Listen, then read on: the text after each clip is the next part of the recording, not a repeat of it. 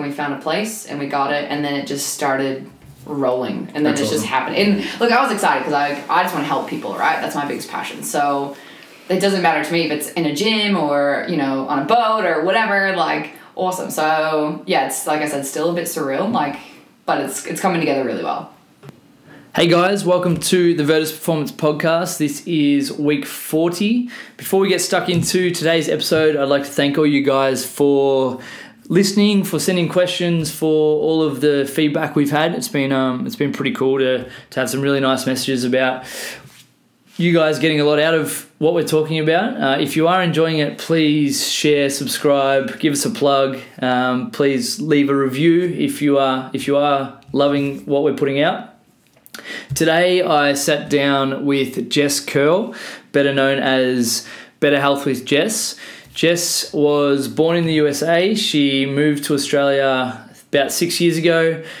She is heavily into her health, fitness, and basically just general improvement. She's a really, really cool person to chat to in terms of finding the little things we can be doing day in, day out to create, I guess, happier, healthier humans and to help as many people as we can, which is, as coaches, it's what we do and why we do it. Jess talked about all the setbacks she's been through and how it's kind of led to, even though it's been some hard times, it's led to some brighter, happier places. And yeah, that was a really, really important takeaway from the podcast.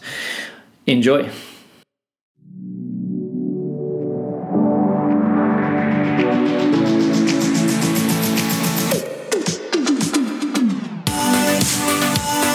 My personal and business goal is to be just a little bit better every day. I believe everyone, especially normal people, have a story to tell. The Virtus podcast exists to help us all find small ways of consistent improvement by discussing the journey and experiences of each of our guests.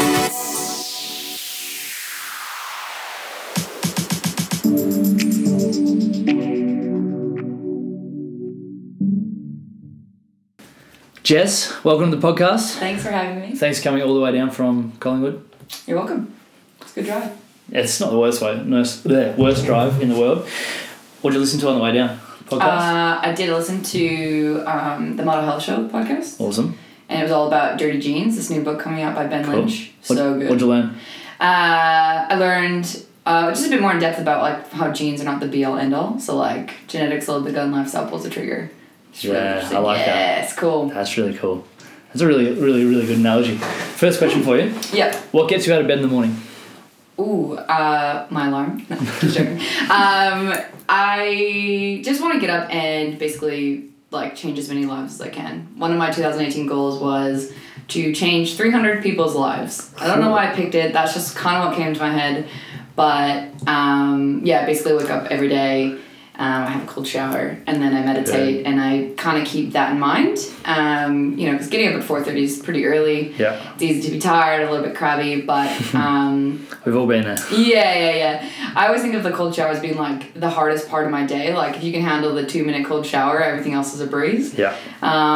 So yeah, and then when I do my little meditation, I'm just like, all right, how can I make a smile on someone's face or educate them some way or just make their day better? Awesome. Whatever, something like that, yeah. How long have you been doing the cold showers for? Intermittently, on and off. So we actually have a cold tub at our house that like plunges like through the cold water, but it takes a while to cool down. And I'm not going to wake up at 3 to turn it on. Where I do turn it on for my partner when I leave, and he gets in for about 5 minutes. It's like 5 degrees. Pretty cold. That's nippy. That's really nippy. Yeah, it's sweet. But I'm doing it now like for the last 2 weeks every day. I was like a goal I added in, but awesome. It's easier in the summer. Yeah, it certainly is. And I've been doing it for the last maybe 2 months. And it's awesome. But I'm a little bit different because I don't shower in the morning. So I shower before I go to bed. Yeah. And then straight in. So I'll try and sneak in like a shower during the day just to like keep me out of a funk if I'm a little bit tired or sleepy. Well, I'm definitely not a morning shower either, but I was like, I need to like get something like my blood pumping a little bit. So and it's easier. We have an infrared sauna at home as well. So usually you get the sauna and then you hop in and you're like, it's not so bad. Are you looking for roommates? I think I need Would you have a spare bedroom? You can hear me up. Awesome. Done. I mean, what's having cold showers taught you about yourself and about the day? And what was the main reason you actually decided to do it in the first place? Well, I've done a lot of like research with Rhonda Patrick. Not with her, but like... She's Awesome. you know, looking at her stuff and Yeah. talking about the dopamine and the thermogenic effect and the norepinephrine and all that stuff, which is awesome. And just all the research around it and the resilience you get with it, and just, you know, it sucks. Like, it sucks initially. People hate it, but like I said, from that is, you know, if you get in like the 2 minutes, I use my toothbrush as a timer because it's like 2 minutes. So I get in and I like brush my teeth. I'm like, oh, it's so terrible, like whatever. That's a good coping mechanism, though. Yeah, well, it takes your mind off it a little bit. And then, yeah, look, it just, like I said, kind of gets me that extra spring in my step for the day, and I just feel like everything else is downhill in a good way, not downhill in a bad way. Yeah, well, I like that if you hit the hardest thing for the day at the start of the day, then, you know, no matter what crap life throws at you, you're going to be okay. That's cool. And then so you roll from your cold shower into meditation. Yeah, so I use the app Calm. I have to do guided. I'm on a 23-day streak because I started at the beginning of the year. Awesome. So that's cool. They're about 10-15 minutes. I actually use a thing called a heart math. It's like measures your HRV, your coherence, like how good your breathing rate is and things like that. So you plug that in, and I use a human charger. So I'm a total nerd when it comes to biohacking gear. That's cool. Have you ever heard of the human charger? I haven't. Talk me through it. So it's the idea that it's like a little machine, and it's 12 minutes long, and you put it in your ears, and it like reflects a certain wavelength of light that would simulate sunshine. So obviously at 4:30, 5 o'clock, there's no sunshine going on. So it actually just like wakes everything up. So it would be as if you were sitting in front of the sun in the morning. Okay. So I put that in, I put on my little HRV monitor, and then I do my little meditation, and I just try and breathe through my mantras, kind of do all that stuff, and then I make my tea and turn on the cold bath for my partner, and then I'm out the door. Out the door, straight to work? Yeah, I'm only a 5-minute walk, so yeah. That's cool. It's convenient. It makes it much easier to get out and go. Yeah. And it makes it a little bit easier to get up a little bit earlier to do all that extra stuff. Yeah, definitely. Like, it's harder, like, when I started getting up early, I was like, this kind of sucks. But then you just build a routine, and it gets easier, and you push through a little bit. And not being on coffee has been interesting, because I'm like, I love coffee, so I miss it every day. Shout out to our sponsors, Common Folk Coffee, for all that they do for us. I heard it's delicious, yes. But yeah, so not having the coffee, I've been having like dandelion tea, which is like usually a good replacement. That sounds horrible. Well, it's dark and rich and kind of bold like coffee. Okay. So what I did is made a huge thing in the sunshine. Obviously, like, I don't know, getting all the easy water and stuff like that. And then, I just think it's more habitual for me than anything. Just creating good habits, I like that. What do you... So, you've obviously talked to me about what you do for work, but for everyone that's listening, what's your, I guess, passion when it comes to work? My biggest passion. So, I just think everyone deserves to feel better and good and great, you know? And we get so used to feeling like shit that it becomes a norm, and people don't understand how terrible they really feel. And that's not okay, you know? And you get these excuses where they say I'm getting older, or I have kids, or shit happens. Life happens, but I see so many people who come to me and have been told by the doctor, like, you're just aging, you know, you're losing your memory because of this, or you're going to wait because of that. And they don't give them like any hope or any help at all to, you know, like, feeling any better. And it's very, very frustrating. I'm not saying all doctors are bad or anything, but we just accept that this is how it's supposed to be when we're learning that it's not. So my background's in functional diagnostic nutrition, which is just basically trying to help people through food and supplements and lifestyle management, and looking at what we can change through their lifestyle habits that will help them feel better and have long-lasting changes and give them longevity and make them feel good. So, and because I just hate saying I'm just a personal trainer, it's such a skewed it is terminology. I guess it's one of the hard ones, because I had a couple of years there where I didn't want to be called a personal trainer, and now I'm kind of like, to be honest, it doesn't really matter. They're all just titles. Personal trainer's goal is to get the best value for their client and to help them as much as possible. So I guess it's one of those words that's some people look down on, some people look up to. It's probably just us looking down on it, because we know the industry. We know the difference. Yeah, definitely. Yeah. So then I'm also strength and conditioning certified. So I just think the more tools you can have in your toolbox, the better, right? Yeah, definitely. Yeah. And it depends on the person what tools you're going to use. Oh, for sure. So I get clients who just need some training or want to go like head first into stool testing and bloods, and that's cool too. Yeah. Or maybe just want some nutritional guidance, or it's my job to give them the tools that they need and want, and that's the education. Like I think empathy and education will take you further in life than anything else. So like sometimes you sit down with people and they just like don't get it, or they just don't empathize with you and they don't have compassion, and that sucks. And so yeah, you have to have some of that definitely when you're a personal trainer. Yeah, definitely. What tools do you use from your toolbox that most help you get the best out of your clients? Because obviously you have a wide range of people that all come from different spots, all wanting different things. Yeah. Enthusiasm. Yeah, so I always try to come in and be like a little ray of sunshine. Cool. And I try and drop like little education bombs, like just sneakily, right? You don't want to like hone in and like you don't give them too much. Yeah, but to be like I always use myself as a guinea pig. Like, if I'm gonna do something, or if I create a protocol, or if someone asks me about something, like I'm generally like pretty brutally honest. Like I'll be like, oh, I don't know, or I'll try it on myself and then be like, look, this is what worked for me. Yeah, I've tried this with clients, it's worked for them, or like, and it's always like you said, like so bio individuals. What works for me might not work for you. Yeah, I think that's where we go wrong. Everyone tries to group people into pigeonhole. Yeah, exactly. We've got these. All right, you're either this, or this. Well, no, there's 1,000 different variables of that, and that's what I think. That's what I've learned. The more people I've coached and trained and talked to, like some people need to be smashed every day to get a little bit of an adaptation, but some people need to train twice a week and need a rest. Like some people, are going to get more out of sitting there and doing breathing corrections than they are chucking a barbell on their back, and that's we're able to learn those things. As coaches, as personal trainers, as strength and conditioning coaches, whatever we call ourselves, if we can understand all of those things a little bit by little bit, then we're going to give what's best.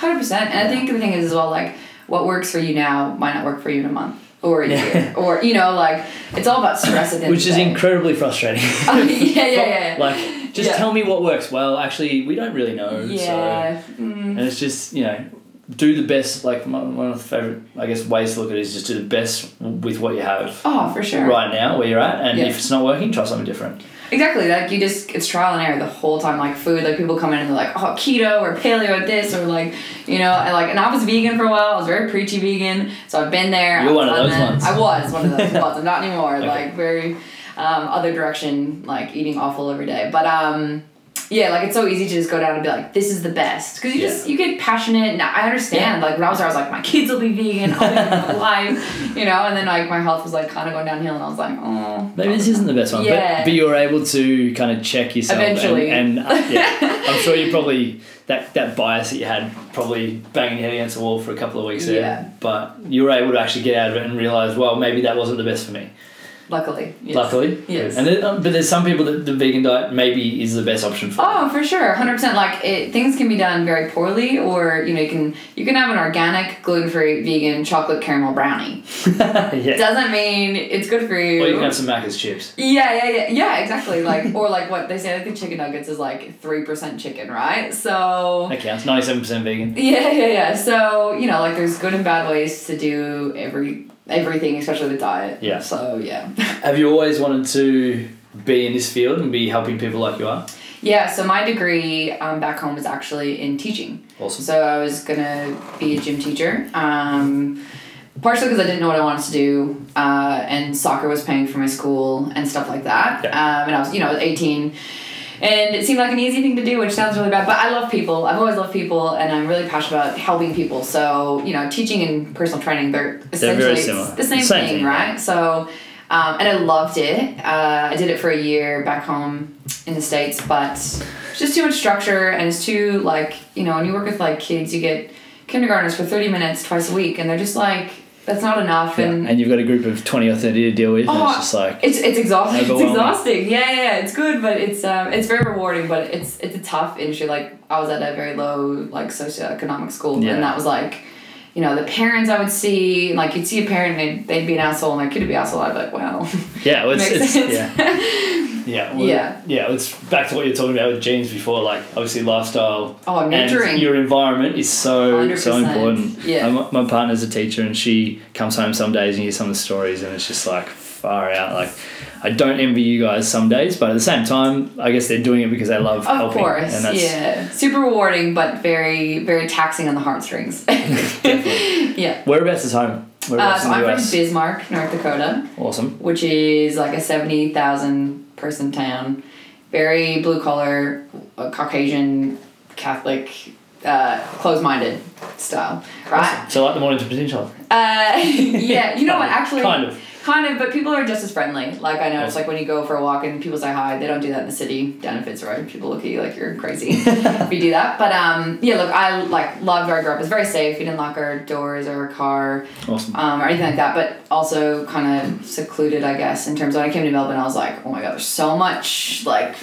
difference in culture, and you know, I think that's why I love Melbourne, is because it's just so different. What brought you over? So I played high level soccer. I did 6 years of university back home, and then awesome. I came out and I actually played with Cranbourne. Comments, yeah. There you go. For about 2 seasons, and then I moved to South Melbourne for a few seasons, and then I did a year at Victory, and yeah, I really love soccer, but the soccer here at the time was just a bit like, I was a bit older than most of the girls, and I was just like sore all the time, and they were all kind of like 18 and running around, loving it, and which is cool, but I think I just kind of like moved past that stage in my life. Like I was, I was never going to be like national level or anything, and I was like kind of done chasing the dream. Yeah.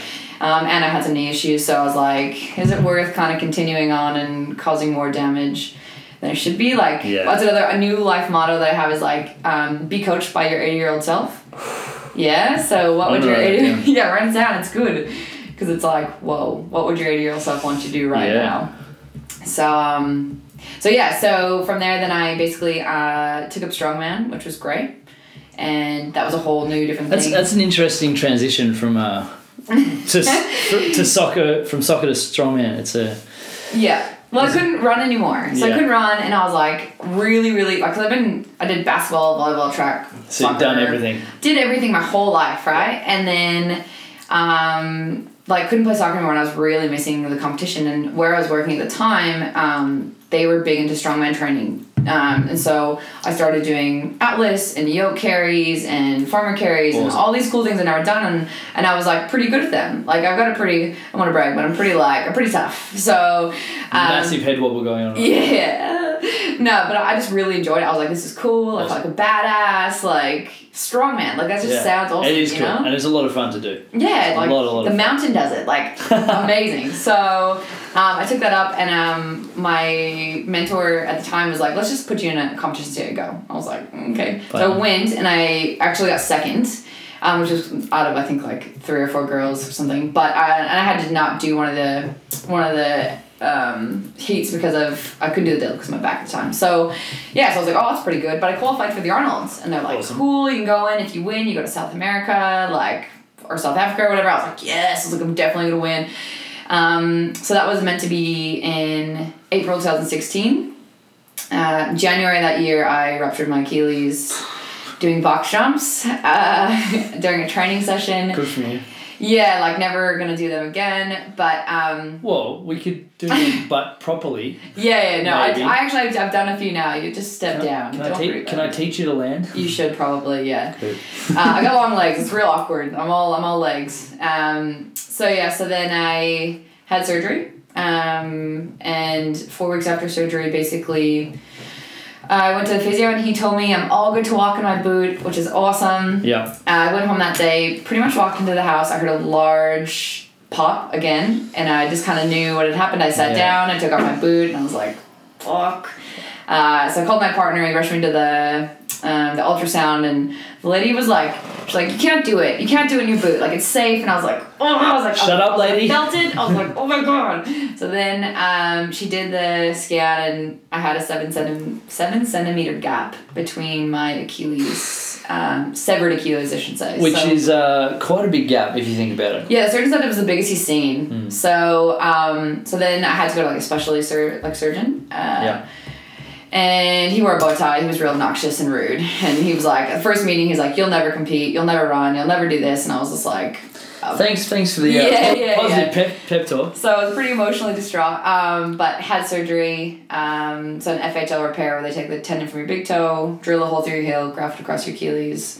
He said it was like 7 into 3 parts. He said they had 2 surgeons, 3 hours long, like holding me up, like. That's huge. Yeah, it was pretty nasty. So I was in this hospital for about a week. But anyways, I was on bed rest for about 7-8 months ish, where I luckily finally just like unwound. Like I was saying to you before, like.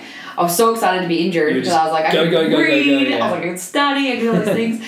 And then my partner was like, you need to just like watch TV, like right now. Like, and I was like, I don't want a TV. He's like, you need to stay at one. So he pretty much babysat me for the next 8 months, which was lovely. But yeah, so I finally kind of chilled out, and what I realized was like where I was working and trying to teach people about balance and wellness and doing all the right things, like I had none. You were doing the opposite. Yeah. Well, it's hard, and it's so hard to see when you're in that bubble. Yeah. And I'm like, I just want to help people. I'm like, this is my job, you know. And you get so used to kind of like go, yeah. And then it's really hard to say no if someone wants. And I was having that conversation this morning. Like Thursday morning's meant to be my sleep in, right? I'm meant to get into work a little later, about 9:30, and I've had two or three people ask me. I think we had 2 ask me if they could do 7 and 8 this week, and I said yes, but I'm aware enough to go. I shouldn't have said yes.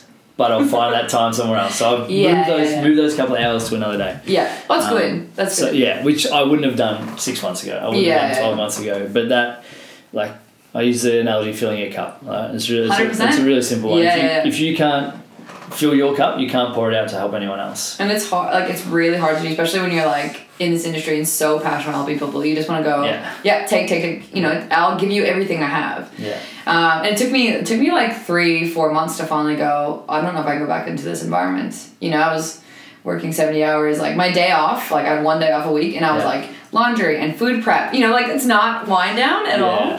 So it took me, that was a really hard decision because they were sponsoring me to stay in the country and stuff, and I was like, what do I do? Like, what's next? You had to do the right thing for you, I guess. Yeah. So in my, like, thankfully my partner's amazing. He was just like, he's like, we'll work it out. Like, it'll be fine. Like, you know, like, this isn't right. You know, like, and I was like, oh, yeah. Okay, things work out how they're supposed to. Like, okay, cool. So, yeah, so then I ended up finishing up there. And when I was able to walk and started, like, rehab and hydro and stuff, he was just like, have you ever thought about doing this yourself? And I was like, no. He's like, you're so smart. You know, you're so smart. So I was like, oh, yeah, like, I could probably do this myself. You want to help people? You just got to shift that mindset a little bit. Yeah. Well, and I've never been business-minded or anything, so I've never just been like, oh, I can run my own business. Yeah. Like, it sounds insane. So then we started a garage, like, out of our garage. Like, it was, like, 3 stalls, few racks, awesome. Clients. Like, I had a lot of clients come back from my old gym, like, you know, you just build rapport and people leave, and it's just what it is, which was cool. And then... yeah, and then, like, I was telling my partner, basically was like, we should just start a real gym. He's like, I like what these guys are doing, but I don't like that. You know, taking the best bits from all the things. Yeah. And he's like, I think we can do it better. And I was like... that was basically our business plan. It's just like, all right, what's everyone doing that we like? Yeah. Let's use that. And let's not steal that, as use that, because everyone does all the same shit. But it's just a matter of putting your spin on it and your, I guess, personal touch on it to make it your service. Definitely. And then you go, well, that sucks, let's not do that. And then you start to put together your own philosophy, right? Correct. That's really cool. What's the process been like from, I guess, thinking about doing it to actually now being very close to opening? It's still pretty surreal. But it's been a good journey, right? Like, it went from having a conversation to finding a space to watching it develop. Like, the space we got when we first got it, I hated it. I'm very lucky that my partner's got a very good eye. You know, we tore back the wall, there was brick, like, we opened the window, like, it's such an amazing space now. Yeah. But I just, like, couldn't see. I was like, babe, this sucks. This is shit. Like, he's like, look, it's all we can afford, it's on Smith Street, like, you know, whatever.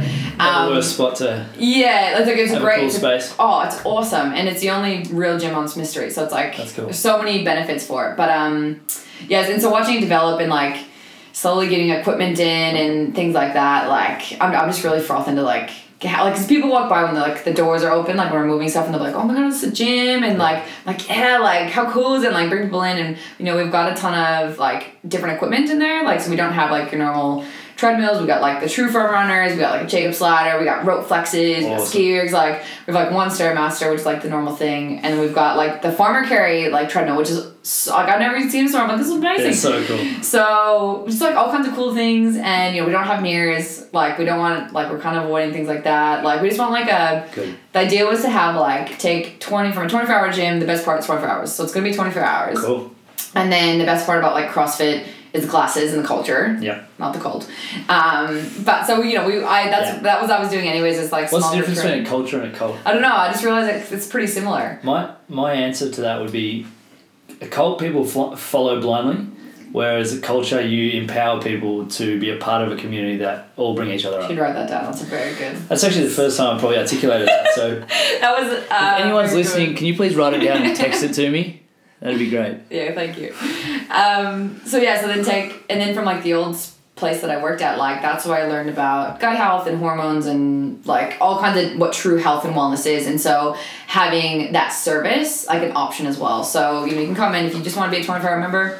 Cool, great, you can do that. That's normal price. You can be a group member if you want nutrition or bloods or stool testing, or if you want to go above and beyond, you can. Cool. Yeah. So just kind of tailor everyone, and it's like hipster cafe look. So it's like polished wooden floorboards, exposed brick. Like we've got a plant guy coming in to do greenery. We have an infrared sauna. Like everything, like our water is like reverse osmosis and structured. Like everything is thought back to a T, right? Yeah. Even our front desk is like organic timber made. Our system, like our speaker system's like 20 grand, Bose, like massive, like everything's just, like over the top. But which is the way to go when it's your gym. Exactly. It's our baby, right? So I just wanted to make a place that was like welcoming and safe and like sounds really safe, but like you can come to and you don't feel like you're being judged or it's welcoming. Like I did a lot of like market research, so I went to like the nearby Snap and Good Life and stuff, and it's so clinical and like uptight, and it's so regimented. And you don't feel welcome. You don't know anyone's name. Like you don't have that rapport that you build. Correct. That's really cool. You've got a very similar, I guess, outlook to what your facility wants to be. Like that's kind of what we're trying to focus on. Is just have a place where people want to be. Like really, really simple. That's what it's about. Well, it's like you said before. You're going to get coffee with the guys and food. Like it doesn't have to be this like uptight like. For general population anyways, like I think it can be, well, even some athletes, but I think I used to work with athletes and it's like, how do we get from A to B and that's it. And it can be more chill and relaxed. But it needs to be more chill because then when, like our physio uses the terms blast and caress, right? When you need to blast and really work hard and focus in and dial in and knock it over, and then when you need to caress, when you need to 100%. Chill out, fill your cup, do there's not enough to fill your cup, is there? Well, that's exactly it. Yeah, that's cool. That's what we're trying to create. Awesome. Yeah. Awesome. Yeah. So it's called the Better Health Project? The Better Health Project. Awesome. Whereabouts is it? It's on Smith Street in Collingwood. That's super cool. I'll have to come up for a lift. Yes. Very soon. When are you going to be open? Waiting on council pending. Hopefully end of February. Awesome. Hopefully. That's exciting. Or sooner. Yes. Awesome. So you're just kind of like knocking over all the little details at the moment. Yeah, look, it's worked out all right. Like, I don't know if you had this issue when you were working with equipment companies, but overpromised, underdelivered with a few things. So luckily, like with not opening, we're still waiting on things to arrive. Yeah. Which, like I said, has been good because we're not open yet. So, like we've got about probably like 75% of the stuff in. Still waiting on little bits and pieces. So it'll be nice to have the rest of that and then actually open with a proper gym. Yeah. It's exciting. Yeah. That's all happening. I just completely forgot my question. What's... what... Is it just you? Yeah, so my partner does like, he's like very handy and stuff, so he'll come in and we'll like drill in the rigs and stuff like that. But as a trainer, for now it's just me. Awesome. Eventually we'll probably have to have a front desk and probably bring on trainers, but you have to be able to pay people, so. Funny that. Yeah. That's really cool. Do you, obviously you get your partner to support you, but do you find it hard just kind of, not that you're by yourself, but being... not really, like, to be honest, the one go-to? I take, as like a trainer, you mean? Yeah. Well, not really, like, look, like, as lame as it sounds, as you probably find this as well with your gym, but, like, all my clients, like, majority of them are, like, my closest friends in life. 100%. Like, and it's funny because I used to actually get, like, I guess, like, in trouble at my old work for that because they're like, oh, you're too open to it. And I'm like, this is just the way that I am. and it's how I communicate and how I connect with people. And personal training is so freaking personal that, you know, if you want to connect with someone, you have to be able to be on their level and I love that. You know, and be open. So so like they've been awesome. Like clients come down and help me. They help me paint. Like, you know, they help us put stuff in. Yeah. Like. And they're there because they genuinely want to help. Yeah, they're not like, oh, like, can I do some free sessions? Or, you know, no one was like, oh my god, like, you know, let me buy you lunch, let me this and that. Like, it's not expected at all, which is amazing. Like, it's the best bit. And that's what you want. Yeah. The book I'm reading at the moment, one of the things I keep coming back to is meaningful work, meaningful relationships. If you have meaningful work, then like you're doing the things you want to do, and you are. Yeah. And if you have meaningful relationships, then you're doing it with the people you want to be doing it with. Right. Yeah. I always struggled with that. You don't want to be friends with your clients, or you don't want to be friends with, you know, your staff or the people you work with. Like, you should be putting people in front of you that you want to spend the rest of your life with, basically. Right? Definitely. And I think I was listening to this thing the other day, and they're talking about how, like, I want my closest people to be the healthiest people, right? So if all my clients are my friends and they're really healthy, like, awesome. We can grow to 100 together. That's exactly it. Yeah. I'm hoping for 120, maybe. Yeah, Dave Asprey 180 style, so just kidding. Talk to me about, on that note, talk to me about biohacking and all the things that you've been able to kind of dive into and learn over the last couple of years.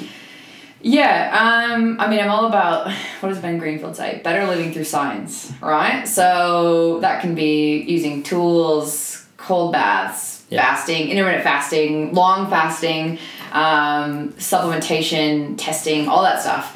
I get really into, because I think it's not the be all end all, you know, like even talking about like genetic testing, you know, but it gives you these awesome tools to use to be like, go for it. And then it gives you education around it. Like that. I think it empowers you to actually, for sure, like be in charge of the stuff that happens to you. Correct. Like, you know, I'm big on ownership, and no matter what happens to you, if you get sick, if you if you get injured, whatever, it's your fault. So if we can find those little things to make it less likely to happen and make us a little bit more efficient or whatever, then why don't we do it? But so many people just get stuck into the what happens kind of mindset. Ownership is hard. Yeah, it is. I think, but it's hard, but it's the easiest thing in the world when you actually get. But for people to do, like, it's so easy to go, oh, like, I'm tired, or I did this because of that, or the kids were crabby, or it's really easy rabbit hole to get into. But and I think people look at people who do have that extreme ownership and they go like, you know, oh, everything's easy or everything's perfect. Yeah. But the people who, I guess, practice ownership, and I'm sure you do as well, it's just that you're always going to be struggling with stuff. And that struggle is never going away, but you learn to embrace this struggle and actually enjoy it. Lean into the dip. Exactly. It actually helps you improve. Yeah. Which is what we're all here for, I think. Yeah. And to help other people. Well, that's like, so there was all this like drama around genetic testing because people were getting it done, and then you plug it into something and it's like, oh my god, you have the gene for cancer and blah, you know, all these things. And going back to like, they're not the be all end all. Like, it's meant to be empowering. It's meant to be information. Like, okay, if you want to avoid these things, you need to make sure your sleep, nutrition, your movement, your training, your stress, like everything's on lockdown. Why wouldn't we want to know? I agree, 100%. But I mean, I can't understand like people who get anxious about it. I mean, I can wrap my head around it, but I could. You understand why, but I wonder why they don't move that. Yeah, correct. Yeah. So. So I can see how people get a bit crazy about it, but so like I guess back to biohacking, like testing is a cool thing to do. So like most of my clients do like bloods, like because they're easy to do and they're cheap, and any GP will usually give you them, and they give you a wealth of information. Again, it's only like a snapshot. Yeah. But it can like tell you what's happening, what's going to happen, what's been happening. Yeah. It's a very good insight.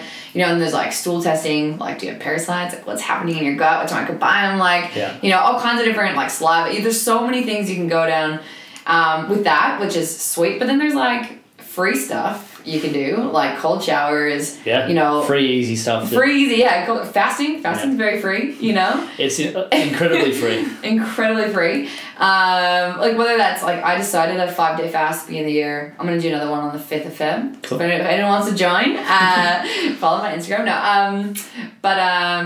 You know, fasting's great. Even things like infrared saunas, like all those like hermetic responsors where you kind of make yourself uncomfortable, but you get comfortable with it, you know? Yeah. Yeah, well, when we make ourselves uncomfortable, we adapt and we move forward. 100%. And we get better. I don't know, it's just such a simple one for me to find those things, but I guess a lot of people don't necessarily have that mindset.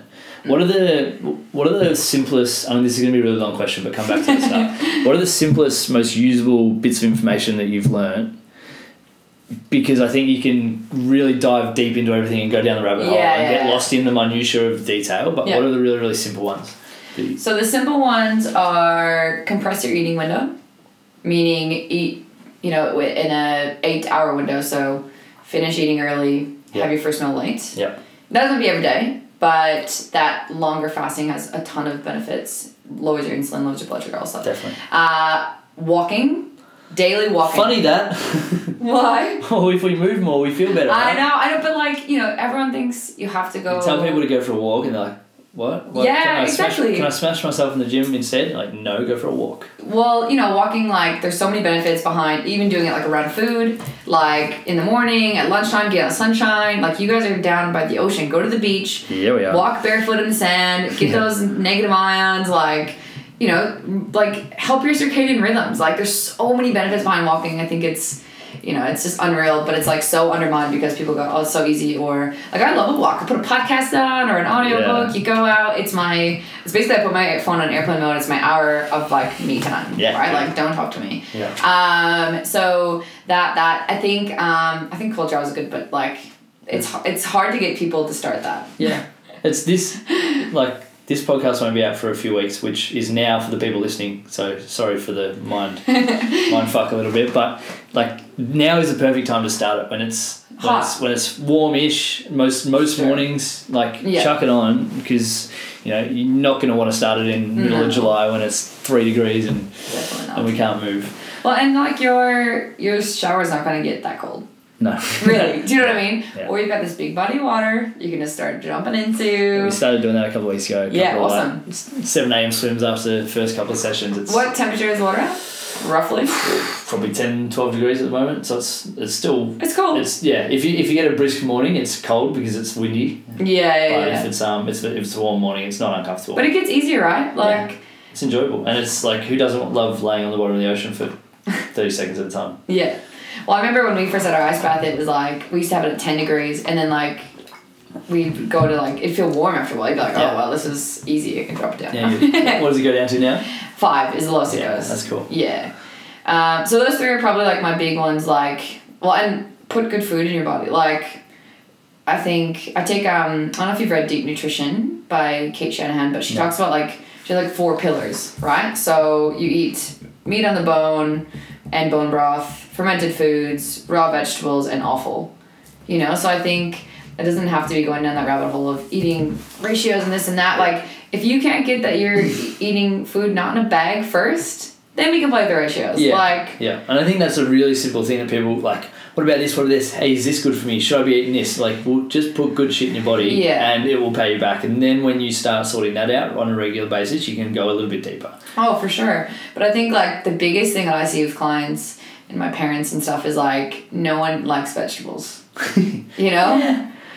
I love vegetables. Yeah, well, there you go. Or you get too stuck with I just like carrots and the broccoli. same stuff, yeah. Yeah, and I believe in trying to eat seasonal and stuff like that. Well, variety is almost one of the most important things. Yeah, in terms of what you're eating. Definitely. You can eat the healthiest food in the world, but if you eat every meal of every day for the rest of your life, you're not going to be overly healthy. It's like training, right? Your body's going to get sick of it probably. Yeah. So I think I think just eating whole foods, cut out all the crap, cut out processed shit, it the thing for me, I think, when I started playing around lower carb kind of stuff and eating more, I wasn't doing ratios, but eating my plate was 75% veggies, olive oil over top, maybe some I don't know, lamb mince and brain and kidney and all that stuff. Yeah. It's really good actually. Yeah. But make me hungry.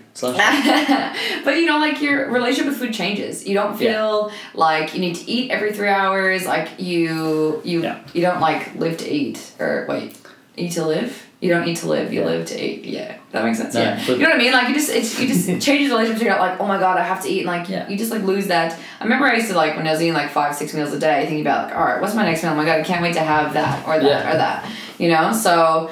And you're a little bit more mindful about what you eat and when you actually eat it. And I'm one that's terrible for this. So for the people that know me closely will be yelling at me right now. But I've been like last night, KP, my partner, yelled at me for not enjoying every mouthful, but I've been trying to be a little bit more mindful as to what I'm actually putting in my body.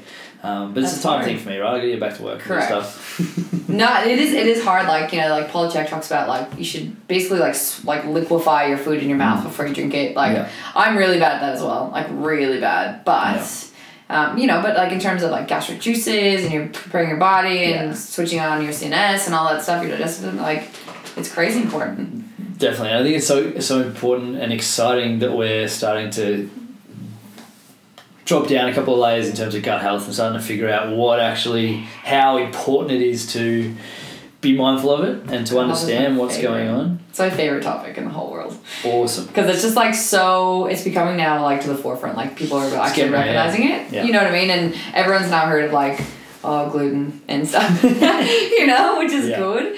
But I just think it's like, I think what we put in our body, like, it's the building blocks of everything, you know, your tissue, your skin, your cartilage, like your bones. Like, if you're putting shit in your body, you're going to have shit material. Like, it just makes sense, right? Yeah, and your body's going to react to everything you put in it. Like, and it's going to either react positively or negatively. Yeah, exactly. And I think it's kind of black and white, but like being like everything you put in your mouth either like helps you or hurts you. Yeah.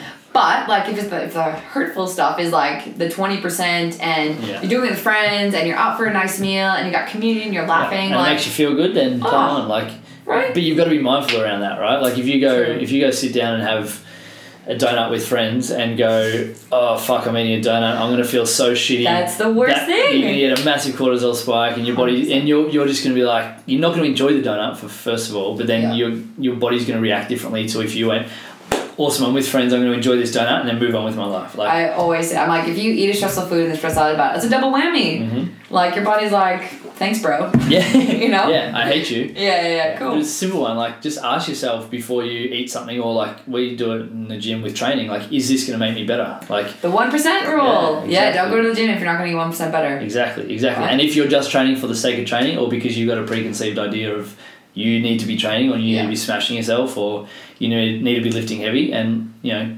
like, I'm sure Jess and I definitely don't abide by that all the time. Like, no, of course not. Like, we miss those days where we have those days where we feel like we should rest, but we train because we feel like we should train. Definitely. And vice versa. So I think it's something that we both struggle with. I'm sure you struggle with it, like I struggle with it. And, you know, we're here as coaches and trainers and health professionals and personal trainers because we want to help everyone around us, even if we can't help ourselves sometimes. Well, and we're like ex-athletes. I think that makes a difference. Like, definitely. So used to being like, have to do this, right? Yeah. And I think because, like, so I did a photo shoot like a few months ago now, but I prepped, like, I've never done a photo shoot, never done anything physique, but I was like, after my injury, and I just like felt like a normal person. Like, I was hating the gym. I wasn't training for anything. I was like, this sucks. I get why people hate the gym. Yeah, definitely. And so I was like, I need a goal, and like I did a DEXA scan and I was like 33% body fat. I had a huge breakdown because I was a blob, right? I was sitting for 8 months doing nothing. Yeah. And I was like, oh my, I cried. But if it was one of your clients, right, you wouldn't expect anything different. Like, you expect them, not. If they're hanging out for 8 months, like, improving a ruptured Achilles, then that's okay. But it was hard. It was hard to like, I was like, I've lost it, you know? So I like hired a physique coach and I like did this training, and obviously, like, you do some extreme things at the end, right? Like, which I knew, and I understand, like, okay, I'm like really long calories. Yeah, but if you want extreme stuff to happen, you've got to do extreme stuff. Exactly. So, which I think, another thing people don't really understand, like, but if you're aware of that and you're okay with it and you make the action or make the choice to do it, then it's okay. Yes. The problem is a lot of people find themselves in that position and not really understanding why they're doing it and not understanding the extremes they're going to. And that extreme becomes the norm. True. But, like, even afterwards, though, like, I was finding it was pretty much a pretty big head fuck, like, in terms of, like, being like, all right, I know this has this many calories, I need to get on the bike for this. So even though you were aware of it and really educated in the space, you still struggled with it afterwards. For a while, for, like, probably, like, a good, like, 2 months, because, like, I was, like, and I hate the scales, like, I never weighed myself up before this coach, I had to weigh it every week, so I kind of, like, got into it, but, like, my last shoot was on a Friday. I weighed 57 kilos, which was, like, less than I ever weighed when I played soccer, like, tiny. Yeah. And then by the end of the weekend, like, Sunday night, I was back, like, I normally sit around 68, like, whatever. Yeah. And I was, like, back up to 68, and I was, like, I put on 11 kilos in 3 days. You know? Like, and it was so, like, and I never cared about scales, but I was, like, oh, fuck. Like, I was, like, I'm an elephant, you know? Like, and of course, I was water depleted, food depleted, like, taking, like, flushing things out, like, Yeah. you know, like... Your body's like, thank God, and your mind's like, what the fuck? yeah. Like, it was really hard. Yeah. But, yeah, anyway, so... What helped you get out of that mindset back into the, you know, I want to look after myself mindset? To be honest, it took a few weeks of me just going, I don't feel like training, so I'm not going to train. Like, kind of being, like, the intuitive and being like, I want to eat this. So I was pretty, like, easily got back into food. I went pretty crazy like that because I hadn't had anything, like, naughty, right, for a while. So I went, like, pretty ham on that. And then, like, but I just didn't train for 2 or 3 weeks. And then I actually ended up going home, like, out of the blue. So I went home and I just, like, walked. My parents live in the desert, so we, like, walked every day. Like, my dad and I played pickleball and golf, and I was like, you know, let's get back to it. That was, like, probably the best thing for me, because, like, even though they eat terribly, I was just like, look, I'm trying to do something movement every day, and then, like, when I get back, I'll just get back into it. Like, you know, like, that's life. Things happen, shit happens. You can't, like, I was like, it took me a while to really be like, just don't stress, it's all good, like... But then when you're not stressing, then you're starting to look after yourself again, and you're not having that response, and then you can allow yourself.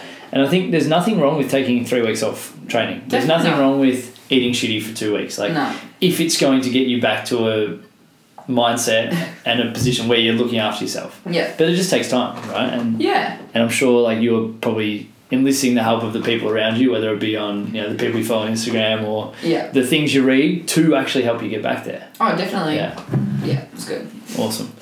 If you could, I guess, nail down your life, health, fitness philosophy in like 2-3 sentences, what would it be? I'll give it to you in like 1 sentence. Hit me. Well, it's not my whole philosophy. My philosophy around food: eat like you give a damn about yourself. Good. Is like one of my favorite. I'm pretty sure I stole it from someone. That's right. But I just think it's like, it's such a form of self-respect, and I think if food becomes such a crutch, and I get it's so emotional. Like, people are so emotionally tied to food. Like when I see other people, it's like talking about religion sometimes. Because people like, what do you mean? Like, I shouldn't have this? I'm like, look, like.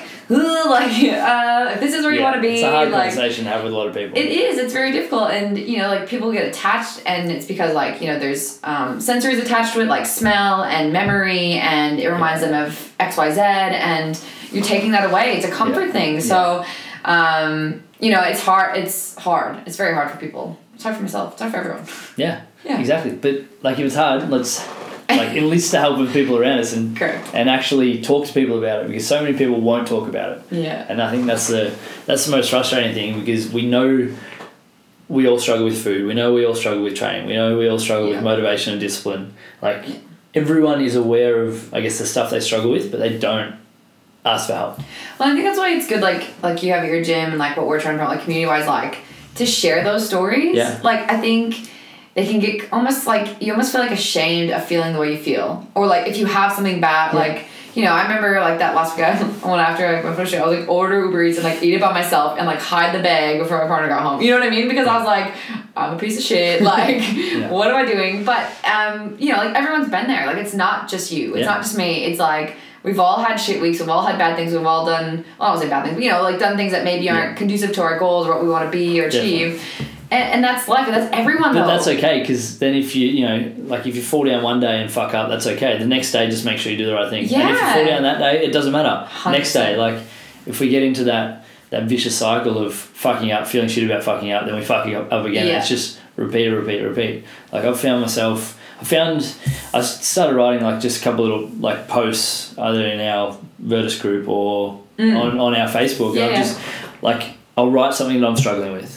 And everyone's like I get messages and stuff, it's like, thank you for writing that, or, you know, like this one really hit home and stuff. And I'm just like, and this goes for, I guess, all the coaches out there and all the people that do work with other people. If you talk about the shit you're struggling with, most of the people around you will buy into it and will understand it, because they're struggling with the same stuff. I was literally just gonna say that, because I was like, it's so much better like when people are struggling and you can like share that experience with them. Be like, look, I get that, I was there, I did that, like I totally feel your pain, or whatever, you know, like again, going back to like being on the same level as people, like nothing connects you more than that, you know, than compassion. So but don't just bitch about it because it's an issue. Like, actually identify, well, what are the things that can help me improve it. So like, for example, like my big struggle at the moment, and like I think we've always all got a struggle. So we call it like a block. What's your block at the moment? Yeah. My block's my sleep, right? Like I'm in a massive like exciting, crazy, cool part of the year, I guess, or like where we're at as a business, where like it's all about growth. It's all about where we want to be. Yeah.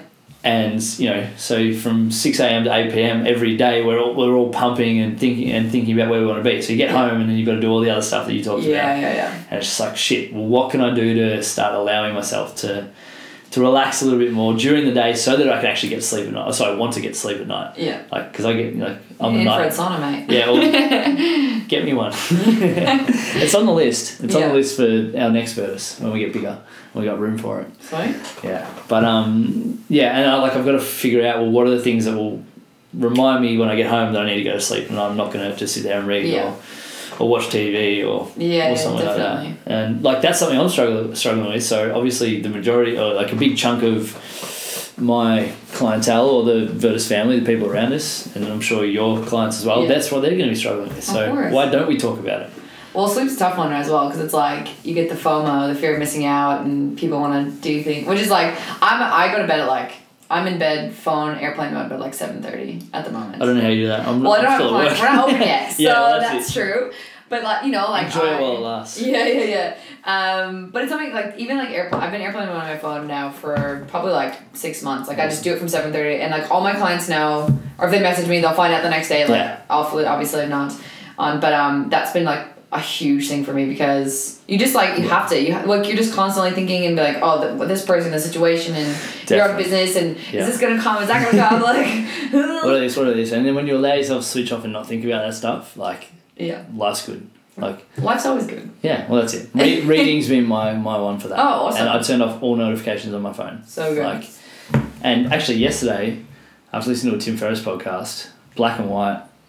So I changed my phone to grayscale for all those guys that are listening and can't actually see it. So you can change the actual so there's no color on your phone. So like obviously we look at our phone and we see the bright blue of Facebook or the I can't remember what color Instagram is now, like orange and purple or something, and we see that and like your brain just goes, ooh, pretty stuff. Okay. So for those that are listening, just jump on Google and Google your phone and like whatever one it is and Google grayscale, and you can change it to grayscale. It's been like 2 days and I reckon my social media use would have dropped by 20% already. That's so good. And like it's just a little thing, but I'm not checking my phone as much at night. I'm not checking my phone as much during the day because, well, I can't see any pretty pictures. So if I want to go on Facebook, and I don't actually have a Facebook feed on my laptop because I've got another program that gets rid of that.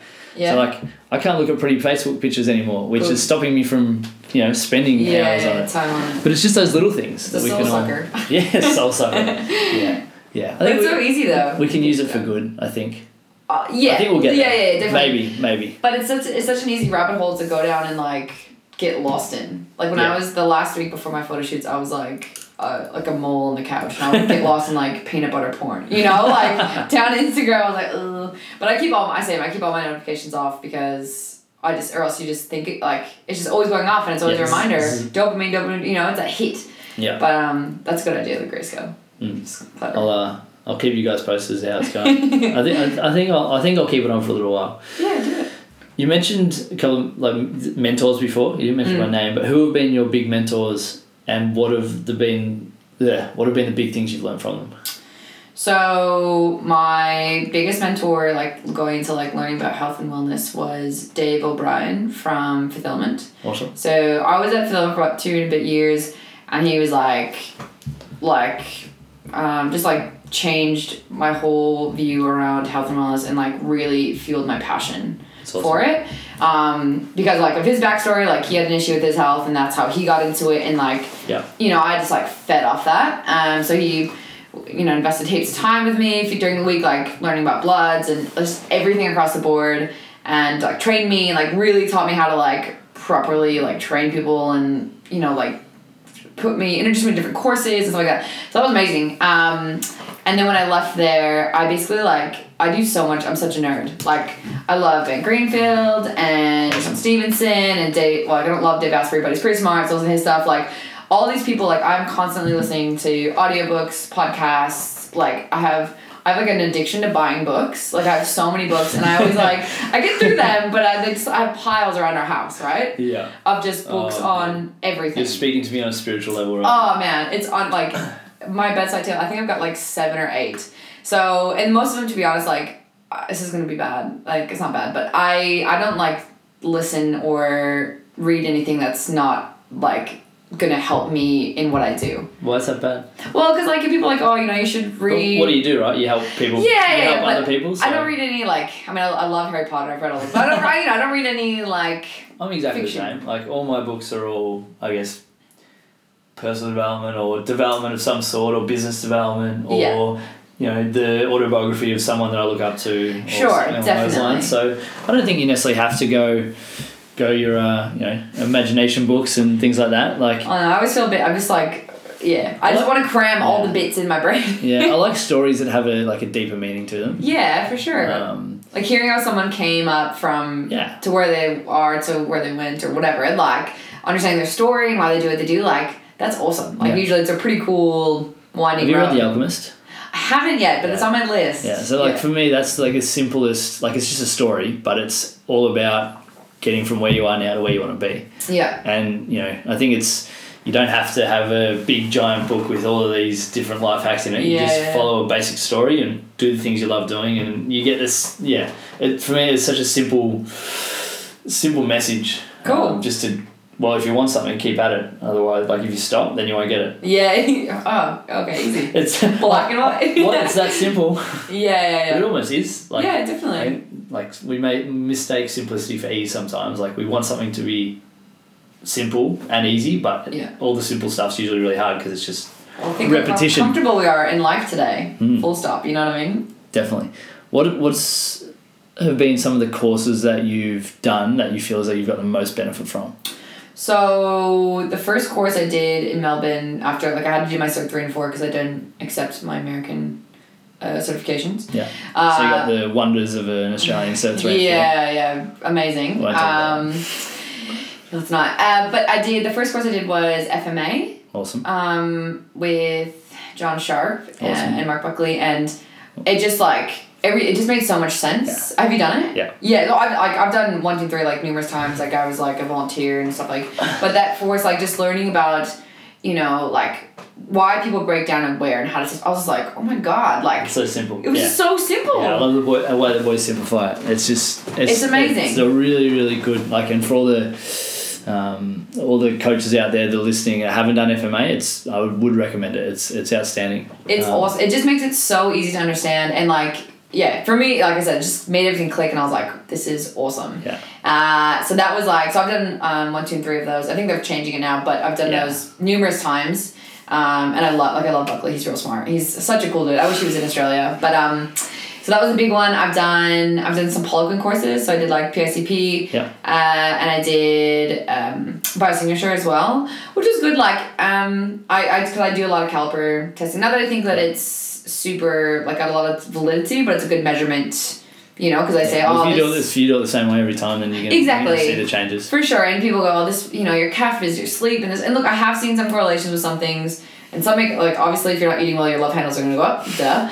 But like that, those are really good. I've done like a few different like short courses here and there, but most of it has been like I did like a blood chemistry course that was life changing, and my FCN course that I did. Yeah. And just that was like basically it's like stress is the king, right? Which is like, you know, I think we all got a bucket, and you know people just recognize as stress being like an emotional thing, but like, are you eating stressful foods? Are you angry at traffic? Are you angry at your kids? Yeah. Are you in a stressful job? Like, you know, there's so many other components. And we don't differentiate between the different types of stress. No, your body doesn't. Your body's like, oh, like it's all the same. And to be honest, the first book I ever read that like also kind of clicked was Why Zebras Don't Get Ulcers. Have you read that? No. It's like the most easy, simplifying. It's by Robert Sapolsky.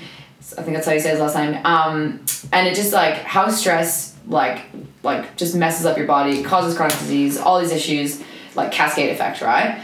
So, you know, like, and it's so simple because like And I think it like pillars of health, like you talk about food and movement and stress management and sleep and toxic whatever. But if you get like, if you can kind of like hit like those at like a pretty like 75% level, like everything in your body is gonna like sort itself out. Yeah. Right? Yeah, we've got a pretty amazing machine that we're dealing with. So, it's we know what we're doing. Like we were like, I want to write a book, and someone's gonna see this, I'm sure, because I keep saying this. But I want to write a book that says like, it's like titled like Health from the Inside Out. It's all the same shit, because people come to me and they have diagnoses of XYZ or autoimmune conditions or cancers or whatever, and it's like, it's literally majority of the time it's the same things. Like, what do you put in your body? Like, how are you sleeping? How are you managing stress? Like, how are you managing your toxic load? Do you use shitty products? That's a great title for a book. Right? Because it really is, like, at the end of the day, it's all the same stuff, like, pretty much, like, generally. So, you can't control. But if you're doing kind of the majority of the big things right, like, then your body's going to be like, okay, well, we can handle a bit more stress in life and kid stress and rain. Exactly. And if you want to go hard at work for a month, but you've got to be filling your bucket or filling your cup. Correct. As you go, because it only lasts, and you get away with it for a while. And like when you're in your 20s and 30s, you can get away with it. Can get away, yes. But it'll pay you back later on. Well, that's what I think, to be honest. Like my injury, like I was pretty stressed at work. I was training really hard. Like my body, you're either gonna get a disease or an injury. My body was like, take a seat. Something always breaks. Yeah, and then even the second one, like, because I like that first month, I was like, yes, reading, and then like it took my mentor and boss to say to me, hey, have you like wound down? Have you taken a nap? Have you meditated? I was like, nah, just been reading. He's like, you need to just chill the fuck out. Yeah. And I was like, oh, okay. So then that's when I started chilling out. And I was like, oh yeah. Everyone who knows me will tell me that I need to do that at the moment. Yeah. But we're getting there. Well, I'm learning. Just don't injure yourself or get a disease. No, and I'm like, being in the position we're in, you understand that things don't happen by accident. Like, yes, some impact injuries may happen by accident, but if you're looking after yourself, then things like Achilles ruptures and hamstring injuries and soft tissue stuff doesn't really happen by accident. Not even just that. Like, it blows my mind when people go, oh, like I've got cancer. Like, I don't know how I got this. It is so scientific. Your body has been breaking down for the last 30 years. Now this is how it's proliferating, right? So. Like, people say, oh, I'm genetically disposed to having thyroid issues because my mom has it and I have it and my aunt has it. I'm like, that just means it's your weak link, right? Yeah. So if you treat your body like shit, like, that's where you're going to break down, where I might break down in my Achilles, because my Achilles obviously, like, which I found out I have genetically small Achilles, so that's where I broke down. Yeah. But it's you damaging your body for whatever reason. That is the reason. Yeah. It's not a death sentence, right? It's not this is the way it has to be. Like, if you're predisposed to something, it doesn't mean you've got it. It just means that if you don't do the right things and look after yourself the right way, then you might end up with it. Exactly. Well, and my dad had prostate cancer 6 years ago. He's fine now, but I sat down with him recently when I was home, and I was like, oh my god, because he used to be a Boilermaker and work in plants. So I'm like, well, you probably got this. Well, A, eat terribly, but I was like, from working in plants and fumes, and back 30 years ago, they didn't use proper. They were just winging it. Yeah, is your private body being okay, enough toxins, not enough rooting it out, it's a slow process. You just don't get cancer overnight. You just don't get tumors overnight. Takes a while. Whoops, I accidentally got cancer. Oh, I caught it. Don't think it happens that way. Yeah, no. Yeah. No. All right, I got a bunch of questions for you. Oh, okay. Cool. And I want you to be as succinct or as long-winded as you want. What? Be as quick with as short with your answer, or talk forever. Okay. First one. Have you had a defining moment? Wow. Have I had a defining moment? Yes. So when I think, as I told you, I was married when I came to Australia, to an Australian. Yeah. I knew it was probably not right for about a year, but I really wanted to stay, but didn't know what to do because I didn't have any friends really yet, and it was very scary. It sucked. I was probably 23. So when I decided to end things, I basically had to move up, pack my stuff, and left, and didn't know where I was going. That's heavy.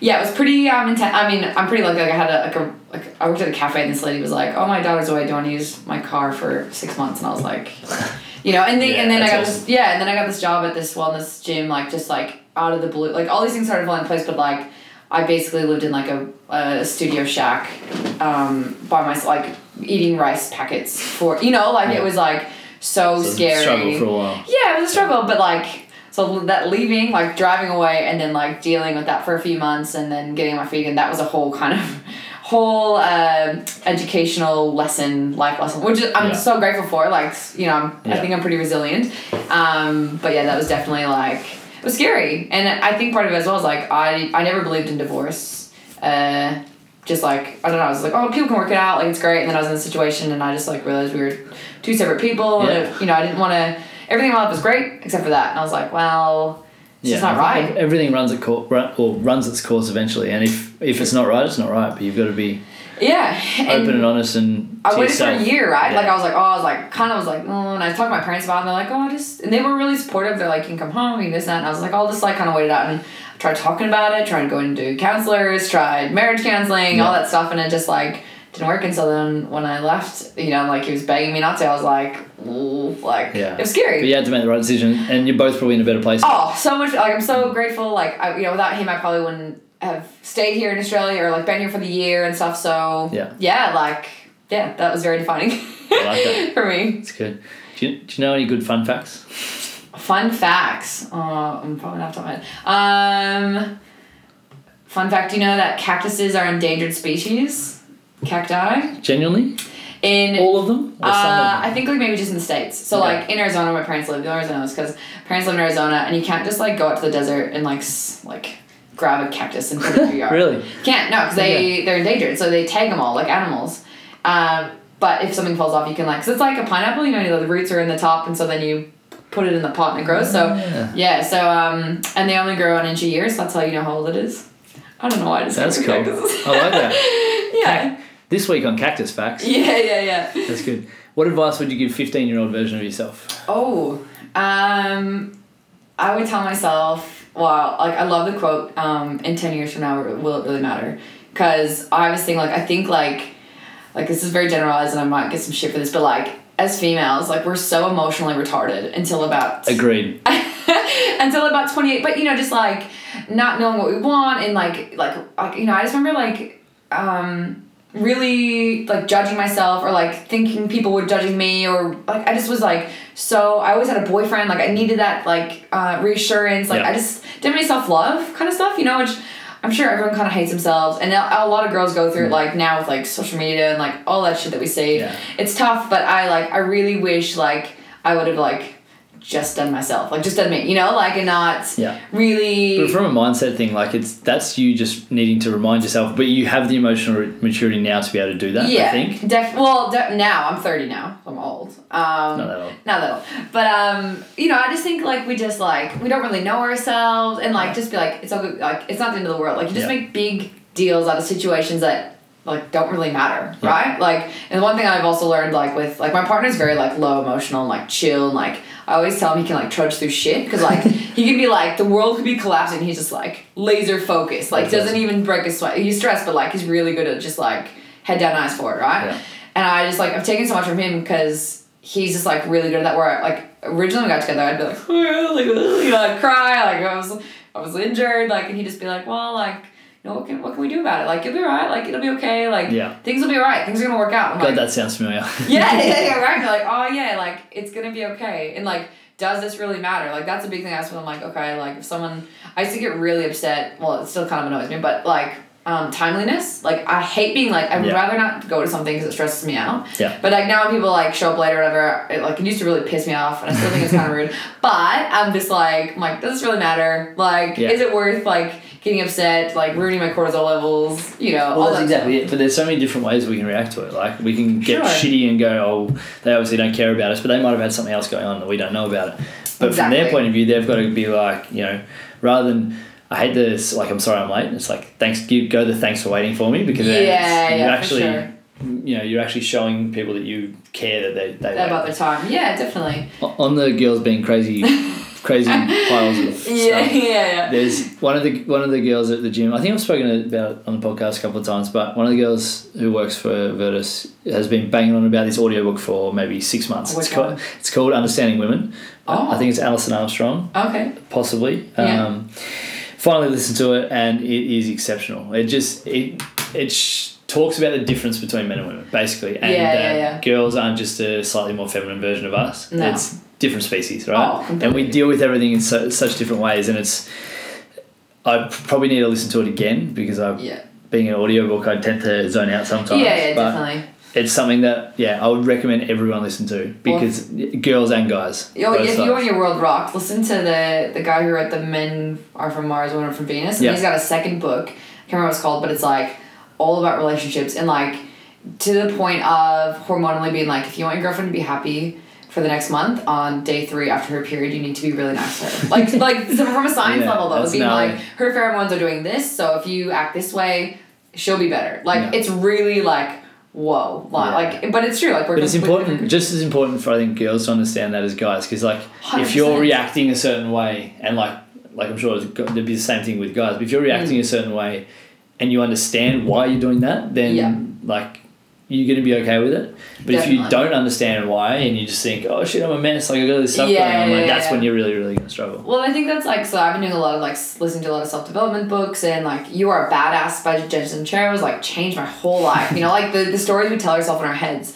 And it's really like brought in light to like why I personally may do some of the things that I do and why I react to things, and like even in like relationships, like I can remember like doing the girl thing where my partner would say something and I would take it the completely wrong way. And then he would call me out on it. He'd be like, I didn't say this, I said this, and you took this one. And I was like, it took me not very long, like a few times, like 2 times, 3 times maybe, to just be like, oh yeah. Like, you know, and I needed someone to tell me that. I think most people like either don't say anything or just like fight back and get emotional. I think it's easy to do that. But yeah, definitely, I would definitely suggest doing some reflection, thinking about your actions. Stuck in the patterns that you're kind of used to. Yeah, definitely. Like, I think that ability to kind of look down on the conversation you're having or the reaction that you have rather than just being in it, being able to look down on it and go, Correct. Well, did I make the right decision? Did I do the right thing? If not, learn from it. Like it's just... and why does this person feel the way, you know, why are we fighting? Like, why do they think it's like this? Yeah. Or...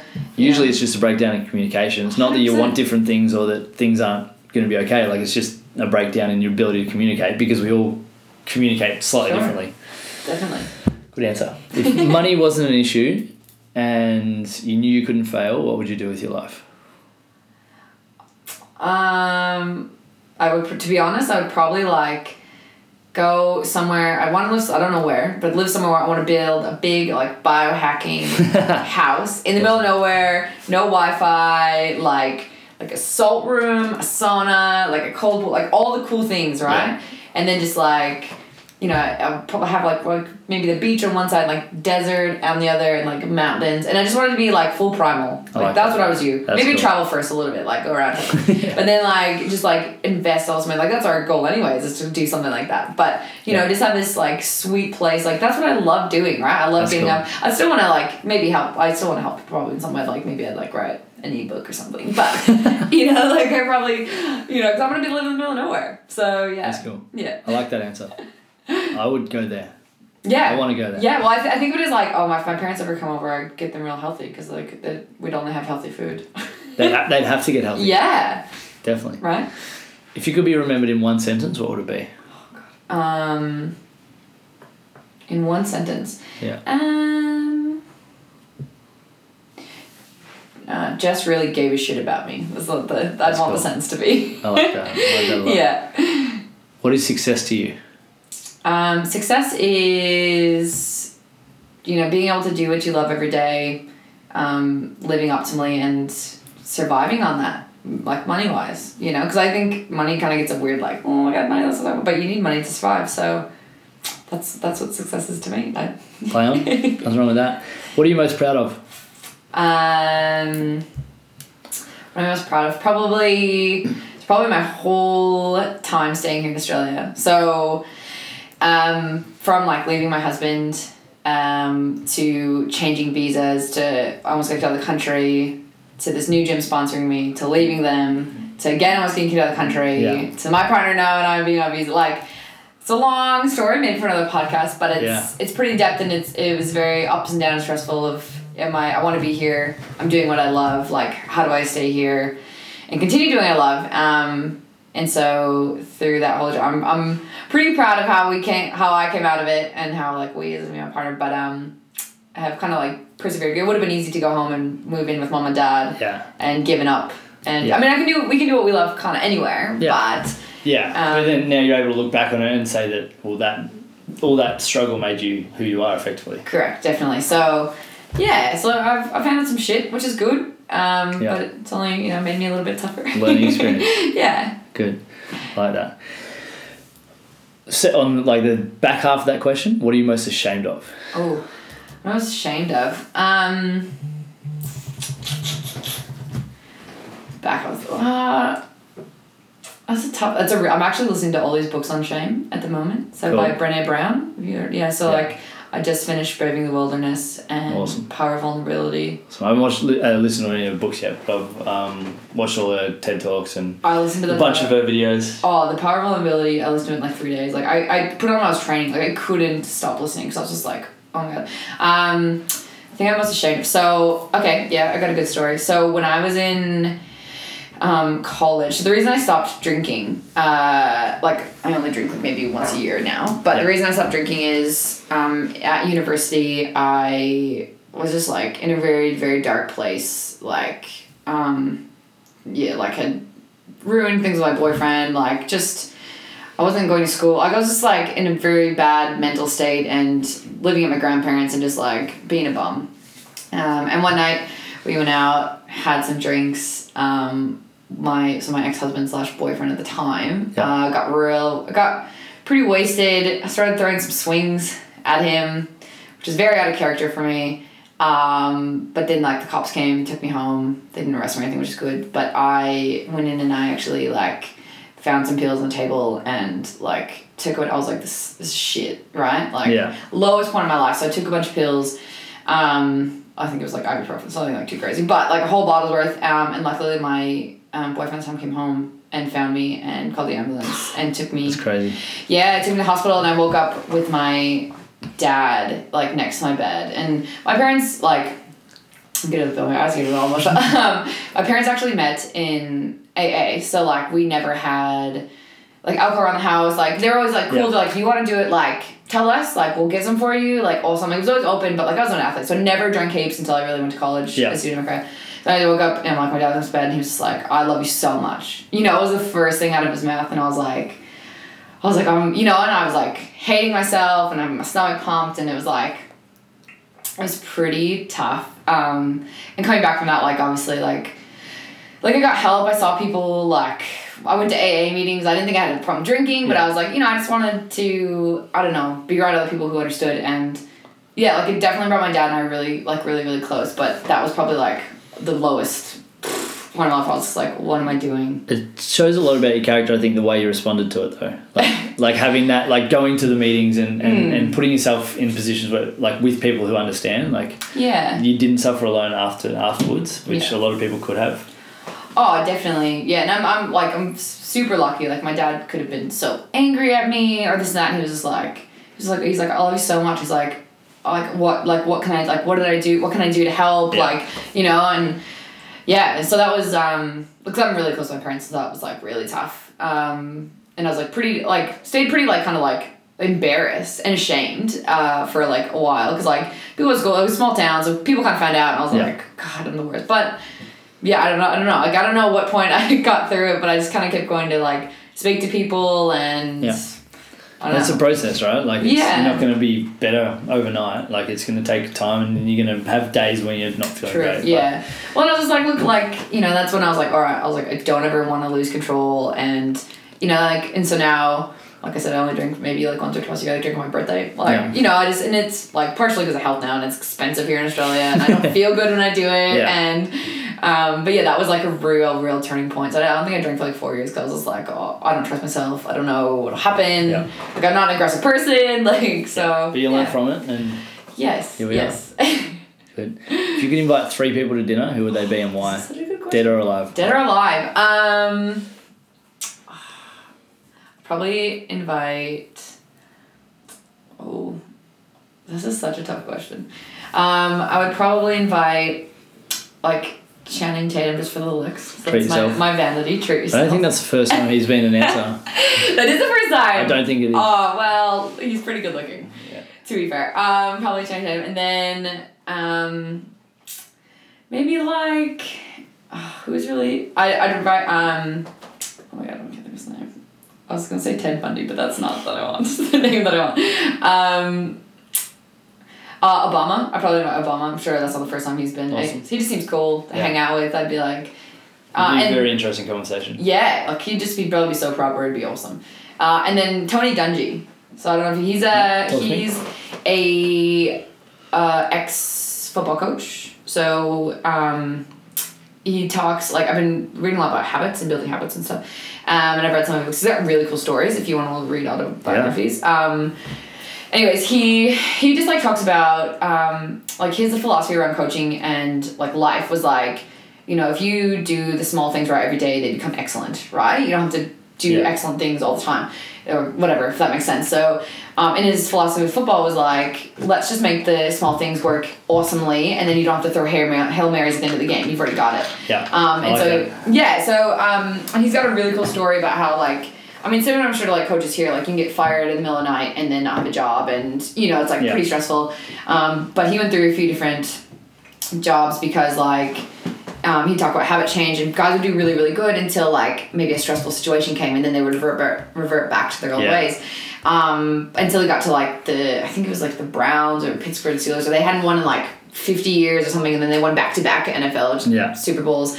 And so, yeah, his story's really cool, and, like, I just think, like, he'd be a cool person to sit down and just, like, talk about that with and just be like, man, like, what did you do when you got fired in the middle of the night? His brain, like, how did you feel? So, I think we'd all four would get along really well, you know? Yeah. That'd be cool. Next one's a Tim Ferriss question. Oh, good. What's the book that you either have given the most as a gift or that you wish that everyone would read? Ooh, that's a good one too. Can I pick two? Yeah, go on. Okay, good. Yeah, I was like 3 now. So for like the nerdy people, like the really like sciencey people, I always give people Deep Nutrition. It's the one I talked about. Yeah. And like it just goes into, it's really interesting actually. It goes into like how genes express themselves, and so like, you know, if your grandparents ate really well, then your mom had better genes and your gene, like, but it's like a whole family tree effect, right? So if they eat terrible and they continue terrible, like, you're just gonna get worse and worse and worse. Yeah. And it just talks about how to, like, basically eat to thrive as a human and how to have the best building blocks, which I just love. But she's very sciencey, very nerdy. But she does, like, she's like the LA Lakers nutritionist. So she talks about, like, she's been interviewed in a few podcasts, talks about, like Kobe Bryant rolling his ankle and like feeding him bone broth and how he heals so much faster than other guys. And then the other one that I was going to say is, it's kind of a line book, but it's called The Walls Protocol. So it's a little bit less sciencey, but it's about this doctor. So it's like a doctor, like normal medical doctor, who got MS.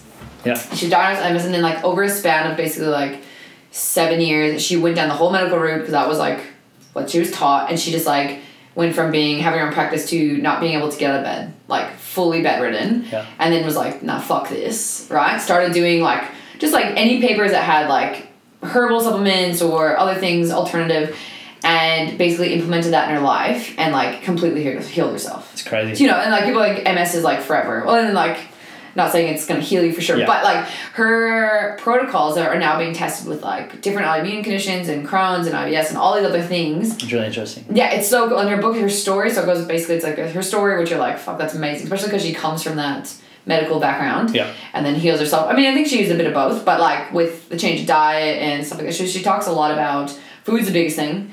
At the end of the day, that she talks about. So like there's like 3 different levels. You can do like kind of like the basic, which is like kind of paleo-esque with a little bit of grains, and there's like, you know, no grains, and there's like a ketogenic kind of style like diet. But she talks about the importance, and it just makes it so simple, and like it's always better when you hear someone who has felt it or been there or you know, like been like, oh, I understand how you feel. So yeah, those are the 2 books. So the Walls Protocol is good because it's kind of like a how-to, like a step-by-step, like. That's cool. Yeah.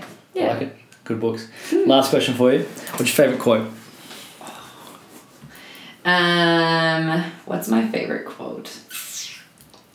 Well, I do like the quote, eat like you give a damn by yourself. That's one of my favourite ones. But, this is such a good question. Someone else asked me on the podcast, and I went away and I was like, oh my god, I could have said so many things. Yeah. And I didn't. Probably my favorite quote is probably like the, genetics of the gun lifestyle pull the trigger, like with clients anyways. Just because it makes so much sense when you actually sit and think about it. You're like, oh yeah. Just like, look after yourself, damn it. Yeah, so look, that's my short answer. No, my short good quote. brain one. Thank you very much for coming on. Oh, thanks for having me. Love your work. How can people find you? So I'm on Instagram and social media at Better Health with Jess. Awesome. I've got a website. It's like betterhealthwithjess.weebly.com. Cool. I think. Or if you go on my Instagram, you can find it there. I'm pretty active on my Instagram. Nothing wrong with that. Nothing wrong with that. But yeah, I've got like a weekly newsletter you can sign up for. I post kind of like lots of nerdy things, recipes, exercises. Awesome. Yeah, you can come down to Collingwood, check out the Better Health Project when we open. Yeah. Love your work. Thank you. Thanks for having me. Superstar.